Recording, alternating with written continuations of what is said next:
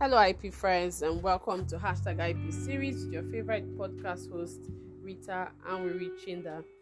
If you are a first time listener, you are welcome. I hope you find my podcast interesting. I hope you learned something, and don't forget to subscribe and favorite my podcast so you don't miss out on any other juicy episode. Trust me, from the very first episode up to this one, keep giving you guys back to back interesting conversations. For my returning listeners, I love you guys. I appreciate you. You guys are just the best. Thank you for always coming back to listen to my podcast, and please don't forget to share your best episode with your friends and contacts. Now, we talk about recent cases and developments, trends on copyright, trademark, patent, industrial design, trade secrets, geographical indication, and plant variety. And for today's episode, I have a guest who will be talking about one of the types of IP that will be beneficial to SMEs and startups. So yeah, stay tuned, guys.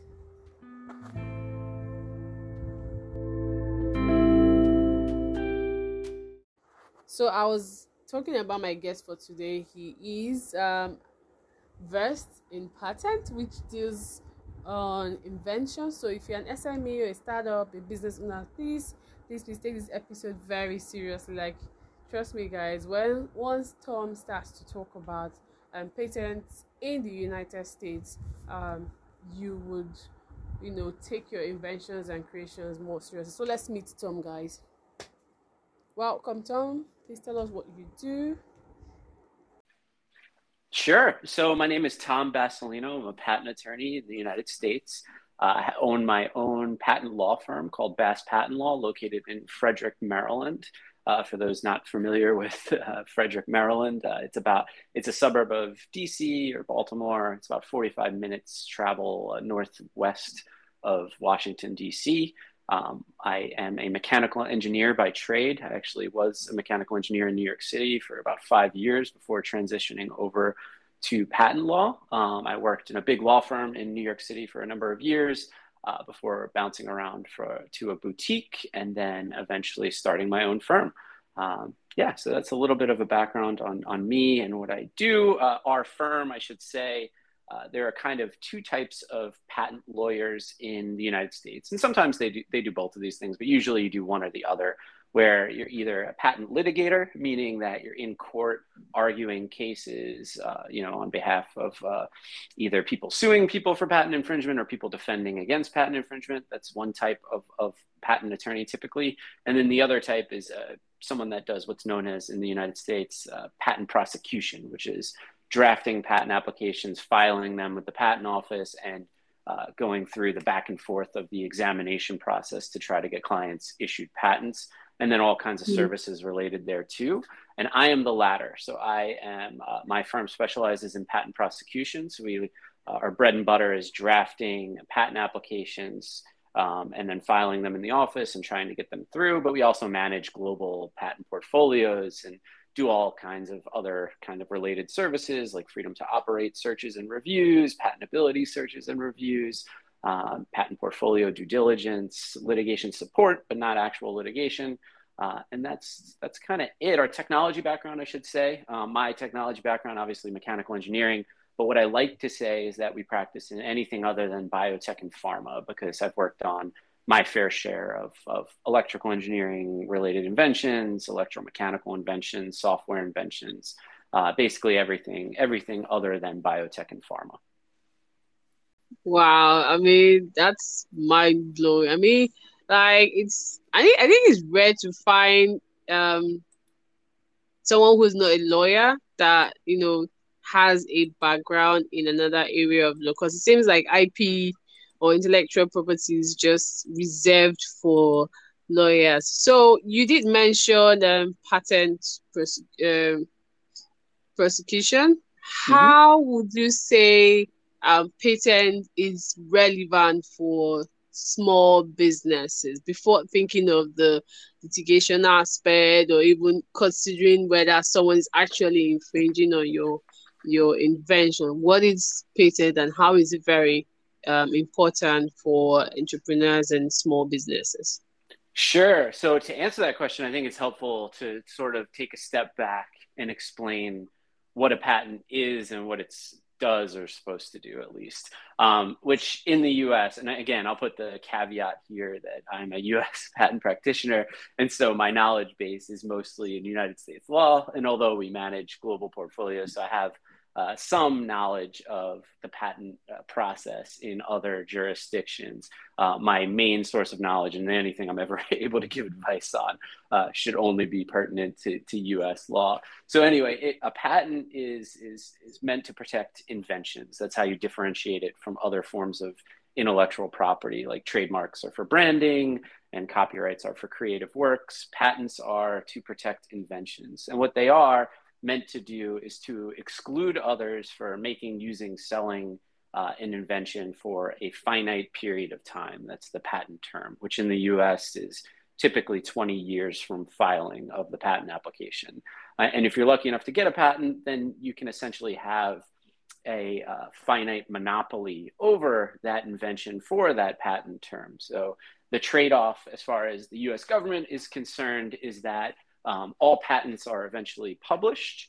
And so if you're putting out there your innovation, your invention, then others can improve upon it and we can further, innovation and entrepreneurship as a society. And the benefit or that the government gives you for doing that, for disclosing your invention, for saying, here, society, here's what I've invented, is that if your invention meets the criteria for patentability, then they'll get a patent where you can then preclude others from making, using, and selling an invention. So for companies, big and small, it can be really valuable if, say, you manufacture widgets and you want to prevent your competitors from manufacturing the widget that you are manufacturing and selling. If your widget meets the criteria for a patent, you can file a patent application on it. And if you get an issued patent, you can basically preclude others from doing it for maybe a whole 20 years, which if it's a valuable product that you're selling and you can prevent all your competitors from selling it also, you can create that monopoly for yourself. One thing I'll also put a caveat on it too is that a lot of times when you hear patent practitioners speak about patents, they mention all the good things about them, which is easy to do, and we're biased to do that. But patents aren't for everyone. They are generally a very powerful legal tool, but also a very expensive legal tool to get for better or worse. And so in a lot of cases, sometimes small companies or entrepreneurs or pre-startups or startups, it may be in their benefit to not file patent applications and to just get their invention out there into the market. That's kind of counterintuitive for a patent attorney to say, but I'm not naive to the fact that budgets are very constrained in the beginning of companies, in the early days of companies. And so, and since the patent process can be very expensive, you may want to reserve that budget for other areas. It's always a fact-based scenario, though, and that's more of a business decision than a legal decision. But I always like to, when I speak to entrepreneurs and entrepreneurial groups or innovators from US or anywhere, I always like to remind them of the fact that like a patent may not be the answer for your company. It may not be a valuable tool for your company. And you really have to take it on a case-by-case basis. So how do you know when patent is the best form of IP for your company or your brand? I know you did mention that it may not be advisable for startups to consider patenting an invention and just take the risk and put the product out there. But then how do you know that your patent is really valuable to be able to, give it some legal backing in the US or from an international perspective? Yeah, so that's an awesome question. And it's a tough one to answer other than to say the self-serving answer of speak to someone like myself, speak to a patent practitioner, and they can give some insight into whether they think, one, whether you have a chance at all to get a patent, because, right, you don't want to really throw good money at a bad idea or a bad patentable idea, because there can be a great business product, idea, service, whatever, that maybe is not good for patents, and vice versa. That could be something that would be a slam dunk to try to get a patent for, but maybe it's not a good business idea. And so those things are separate. But it's always best to, early on in the process, kind of contrary to what I said before, to speak to a patent professional if you have something that is an innovation that you think is an invention that hasn't been done before, or it's an improvement, a significant improvement, I should say, on other things that have been done before, then you may want to consider getting a patent, especially if it's easily copied by competitors. And so if you want to preclude your competitors from doing that, you should consider the filing of a patent. And the reason why I said it's good to early on have these discussions is because selling your product, offering for sale your product or service or whatever you think you may have, the potential to get a patent over, if you publicly disclose it, or if you offer it for sale, or if you actually sell it, that could preclude you from filing a patent application. And in the United States, we're actually fairly inventor friendly, where we give inventors a 1-year grace period after any disclosure, offer for sale, or sale of an invention to file a patent application for it. So those are known as statutory bars. That year period is known as a statutory bar, meaning that if you wait a year and a day, in theory at least, you are forever precluded in the United States for filing a patent on that. And so if you have publicly disclosed your invention, you start that 1-year clock. And we're kind of a little bit unique in the United States in that sense. There's a few other jurisdictions worldwide that have grace periods, but many, and most, I should say, do not. Like Europe is a good example of where any type of public disclosure of an invention could and probably will forever preclude your right to file a patent application on it. And so the rule of thumb that I really like to preach and emphasize, and if there's one takeaway from your audience in the global community, is that you should keep inventions. If you think you have something that is a valuable invention, you should keep it a secret as long as possible until you've either spoken to a patent practitioner about whether you want to file a patent application or you have actually filed a patent application, because any types of those public disclosures or offering it for sale even can be detrimental to filing a patent application and can, in some instances, preclude you forever from the ability to file for a patent application. Wow, I mean, it's insightful, but then a bit scary because one, you say registering a patent is expensive, and I know talking to a patent attorney is also going to cost you a lot of money. So how do you bridge the gap where you have to service the startups and the entrepreneurs, and then comparing them to the bigger brands who are already established and know that, okay, if I have an invention, I have to do the needful in terms of registering it. Now, let's say, for instance, you've done a registration and the term of duration is about to elapse. Is there a strategy you would advise, or any insights you want to give entrepreneurs in terms of extending their term of duration? Yeah, so those are two different questions, and they're awesome ones. So let me answer each individually, at least attempt to, but steer me back in the right direction if I go off course. So the first question, Rita, that you asked was an awesome one, really, because it's the conundrum that a lot of entrepreneurs and small businesses and startups and pre-startups find themselves in, which is, how do I, if publicly disclosing or offering for sale or selling my invention, which is potentially patentable, and I want to maybe try to protect, if that could preclude my right to file for a patent application, and that is expensive to do, like how do I generate the revenue in order to file a patent application? And honestly, there's not a simple answer to it. There are some tools that can be used by inventors that are cheaper than the standard filing of a patent application, which I typically advise clients to do at early stages, especially when budgets are tight.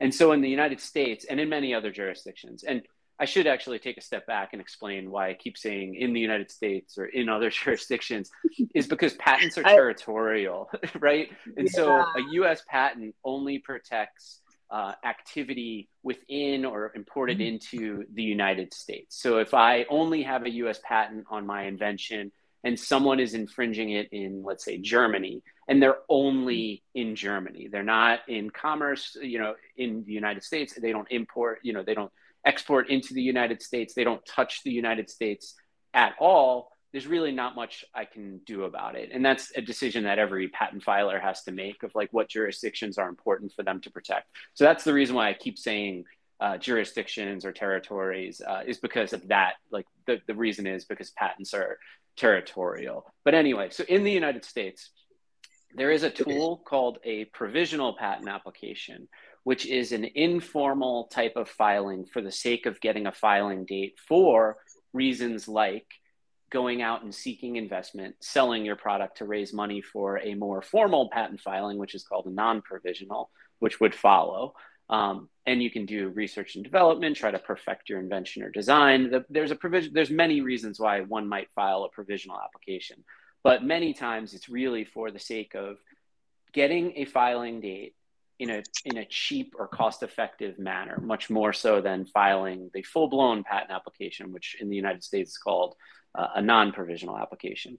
And so the goal of a provisional application, though, should be, in whatever form is best to do so, to submit to the patent office something that describes your invention fully in a way that would, enable someone else having a similar skill level to the inventors to be able to make and use that invention. If they haven't met that threshold, then a provisional application is worthless. The reason why I say that is because the colloquial example that patent attorneys in the US usually give of how informal a provisional application can be is a sketch on a cocktail napkin. Like, in theory, you could have a sketch on a cocktail napkin, you could file that in the patent office, pay $150 for a small entity, which is not much in the patent world, and you could be patent pending on whatever you disclosed on that cocktail napkin. But as you may imagine, it'd be pretty hard for most inventions to fully describe an invention as a sketch on a cocktail napkin. And so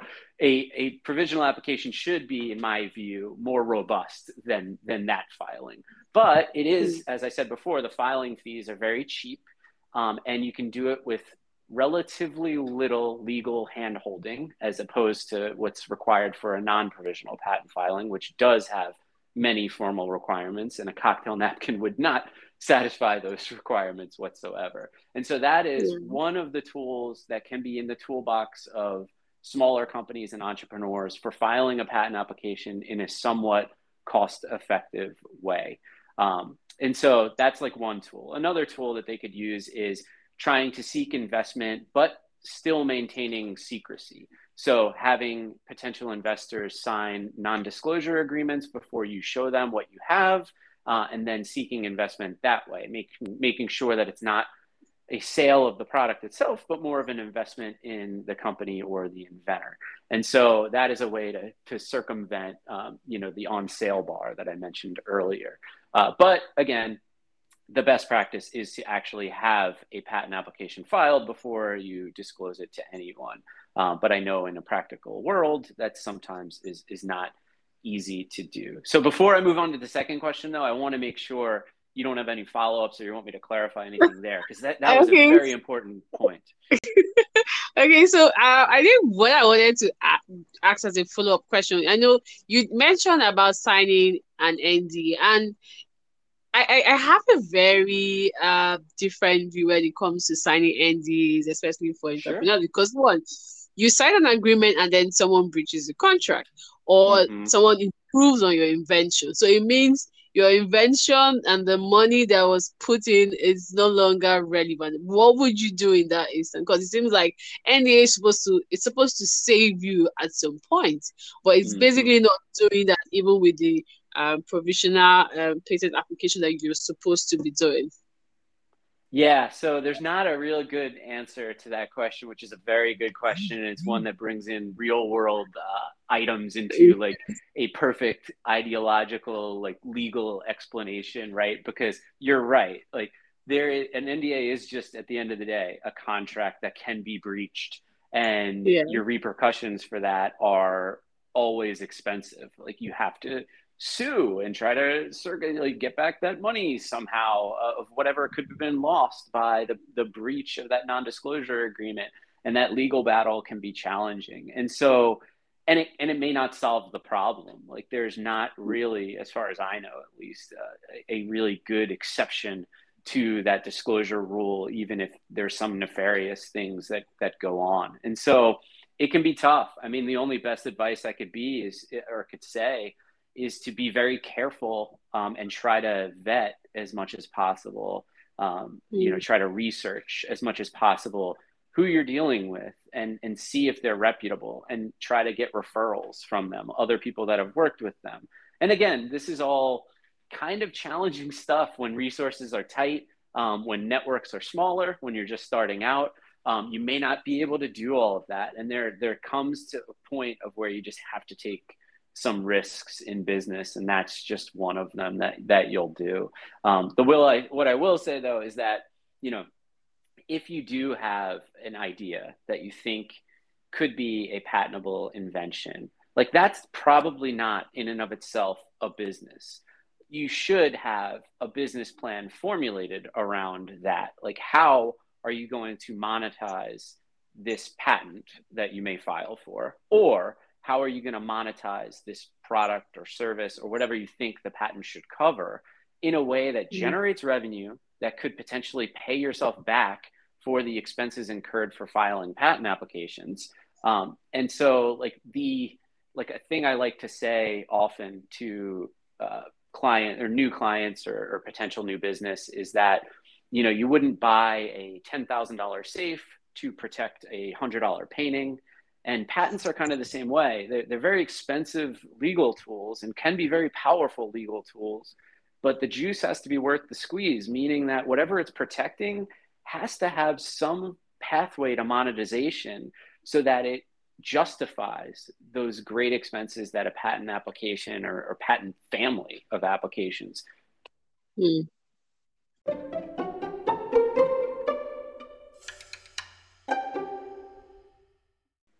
Or let's move on to the next question, which is Sure. on patent prosecution.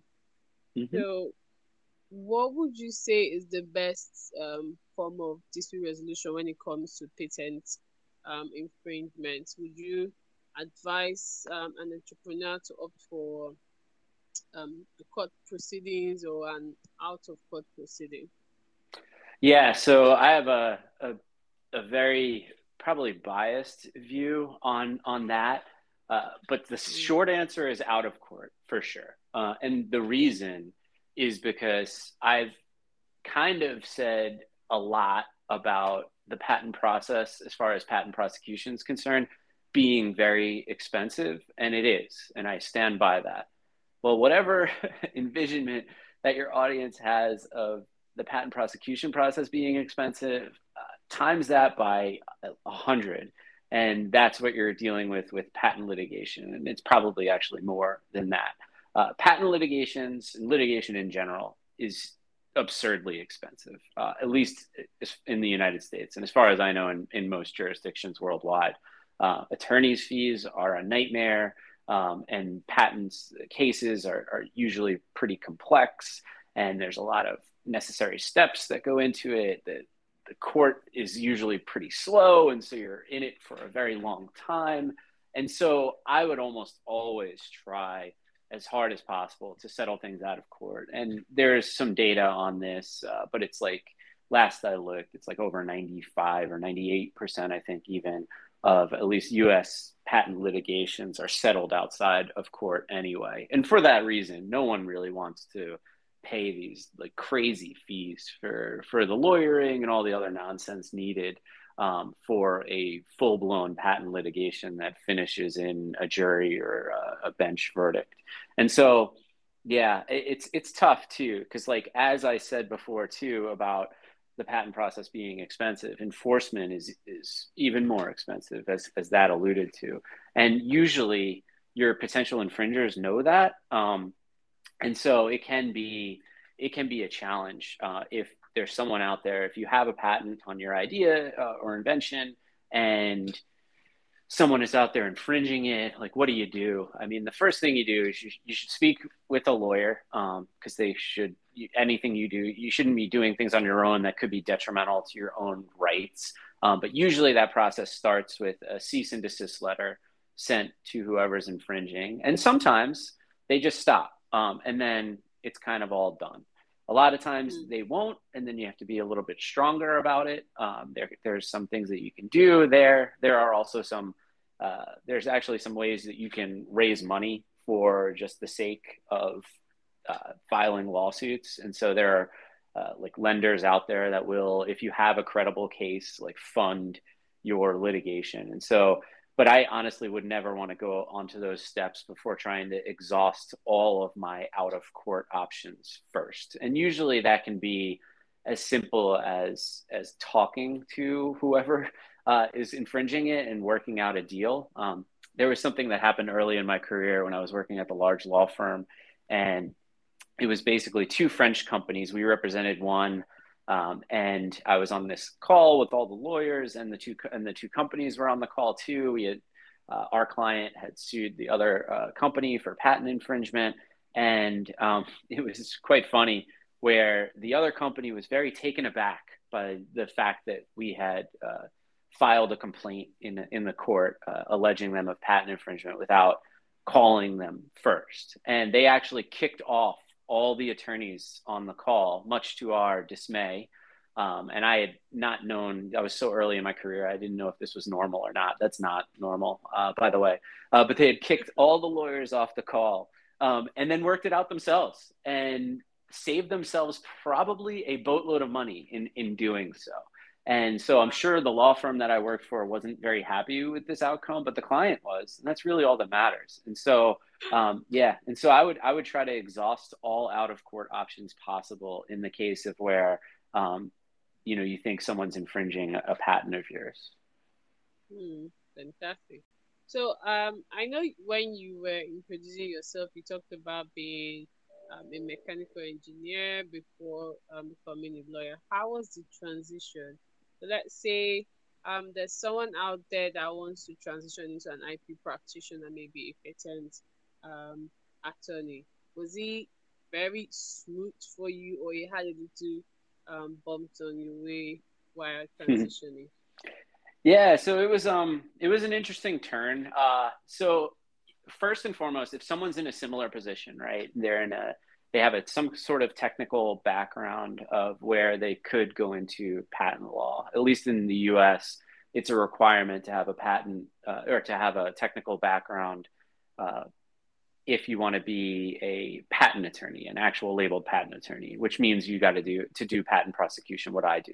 But I should put the caveat that there's no such requirement to be a litigator. And so litigators can have any sorts of backgrounds. And some of the best patent litigators I've ever worked with, frankly, didn't have technical backgrounds. And so that is not a requirement to do litigation. But for patent prosecution, for doing what I do, for actually becoming a labeled patent attorney, you do need that technical background. So first and foremost, I wouldn't delve into law at all unless you are very proficient at reading and writing and you enjoy it, because you're going to be doing a lot of it.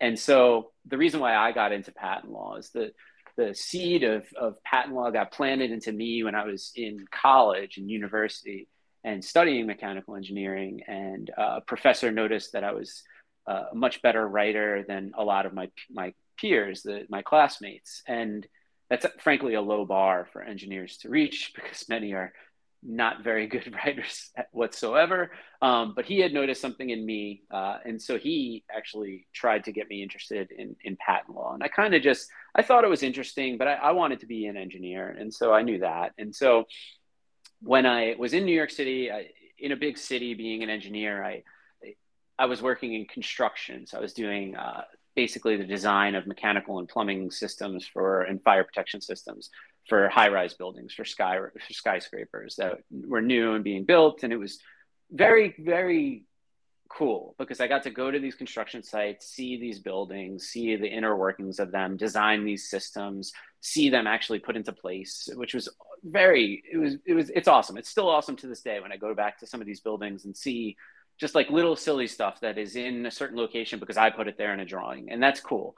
But honestly, it got a little redundant for me because I was doing honestly, once you've kind of designed one, you've basically designed them all. And so I was just kind of repeating it over and over again. And that to me, I wanted something a little bit more challenging. And so the way that I went into it was I took the test to get into law school, and I did okay.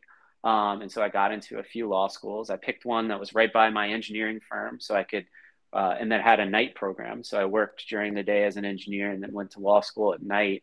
And frankly, I had the mindset of being very open of, okay, if I don't like this, I'm okay with leaving it behind me and either pursuing my engineering career or making another pivot. And so that's another piece of advice I would give to people just in general, is to be flexible and take opportunities as they come. But anyway, so I actually did enjoy it. I did pretty well with it. And so I thought, okay, this could be a calling for me. But another place where I made a big career pivot that was a little bit unforeseen was that when I got recruited by the large law firm and I started working there, I had thought that I wanted to be a patent litigator. I thought I wanted to be a courtroom attorney.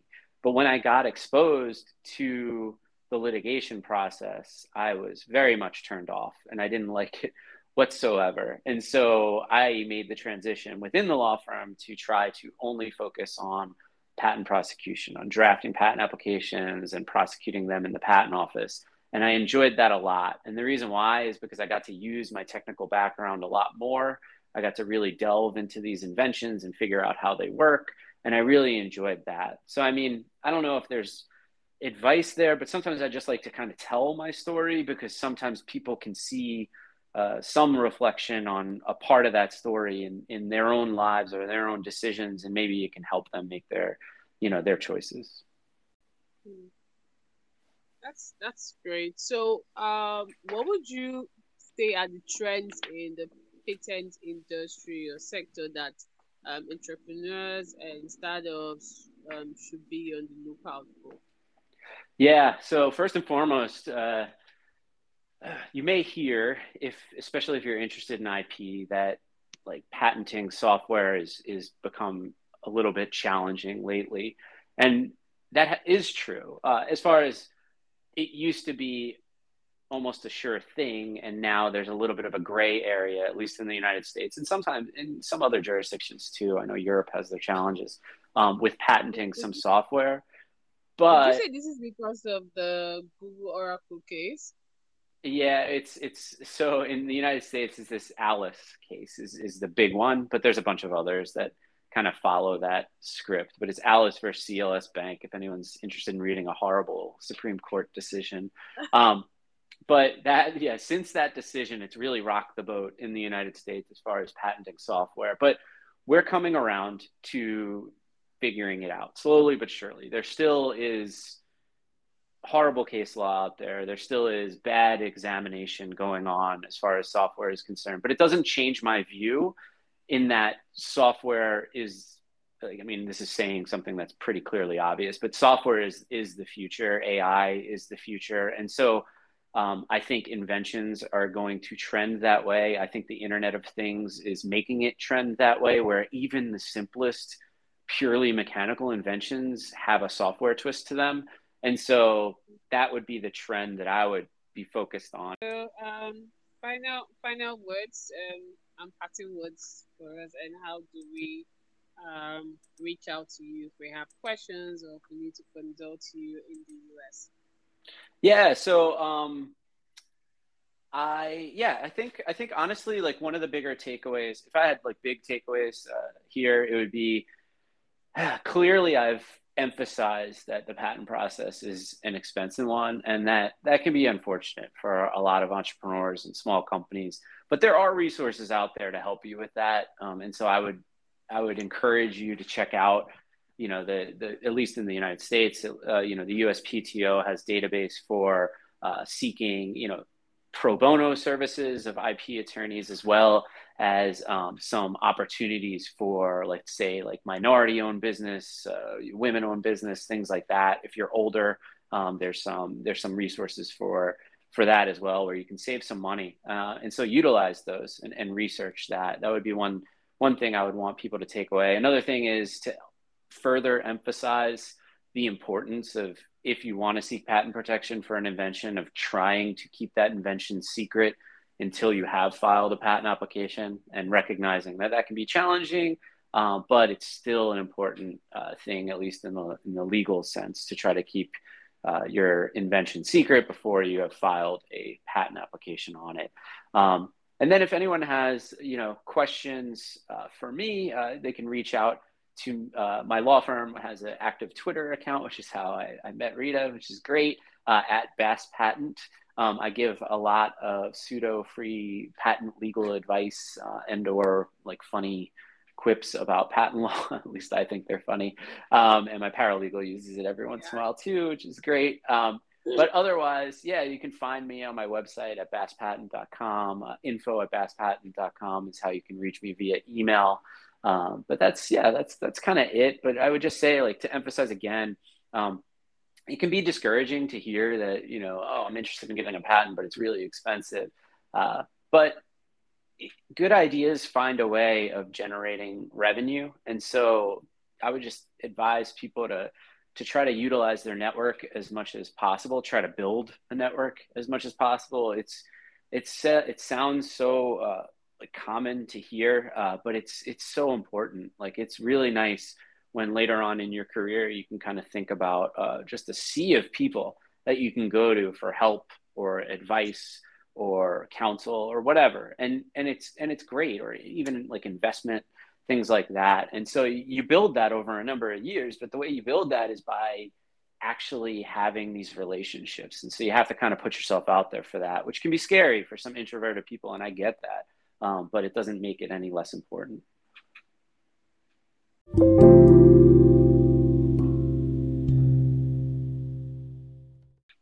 Great.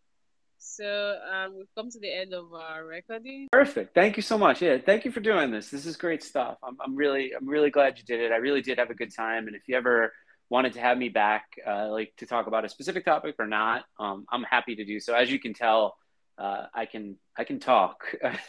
Yeah. Probably my wife would agree with that, and probably in a bad way. But like I can fill airspace. So if you ever need anyone, feel free to reach back out. This was fun. Thank you. I'll take you up on that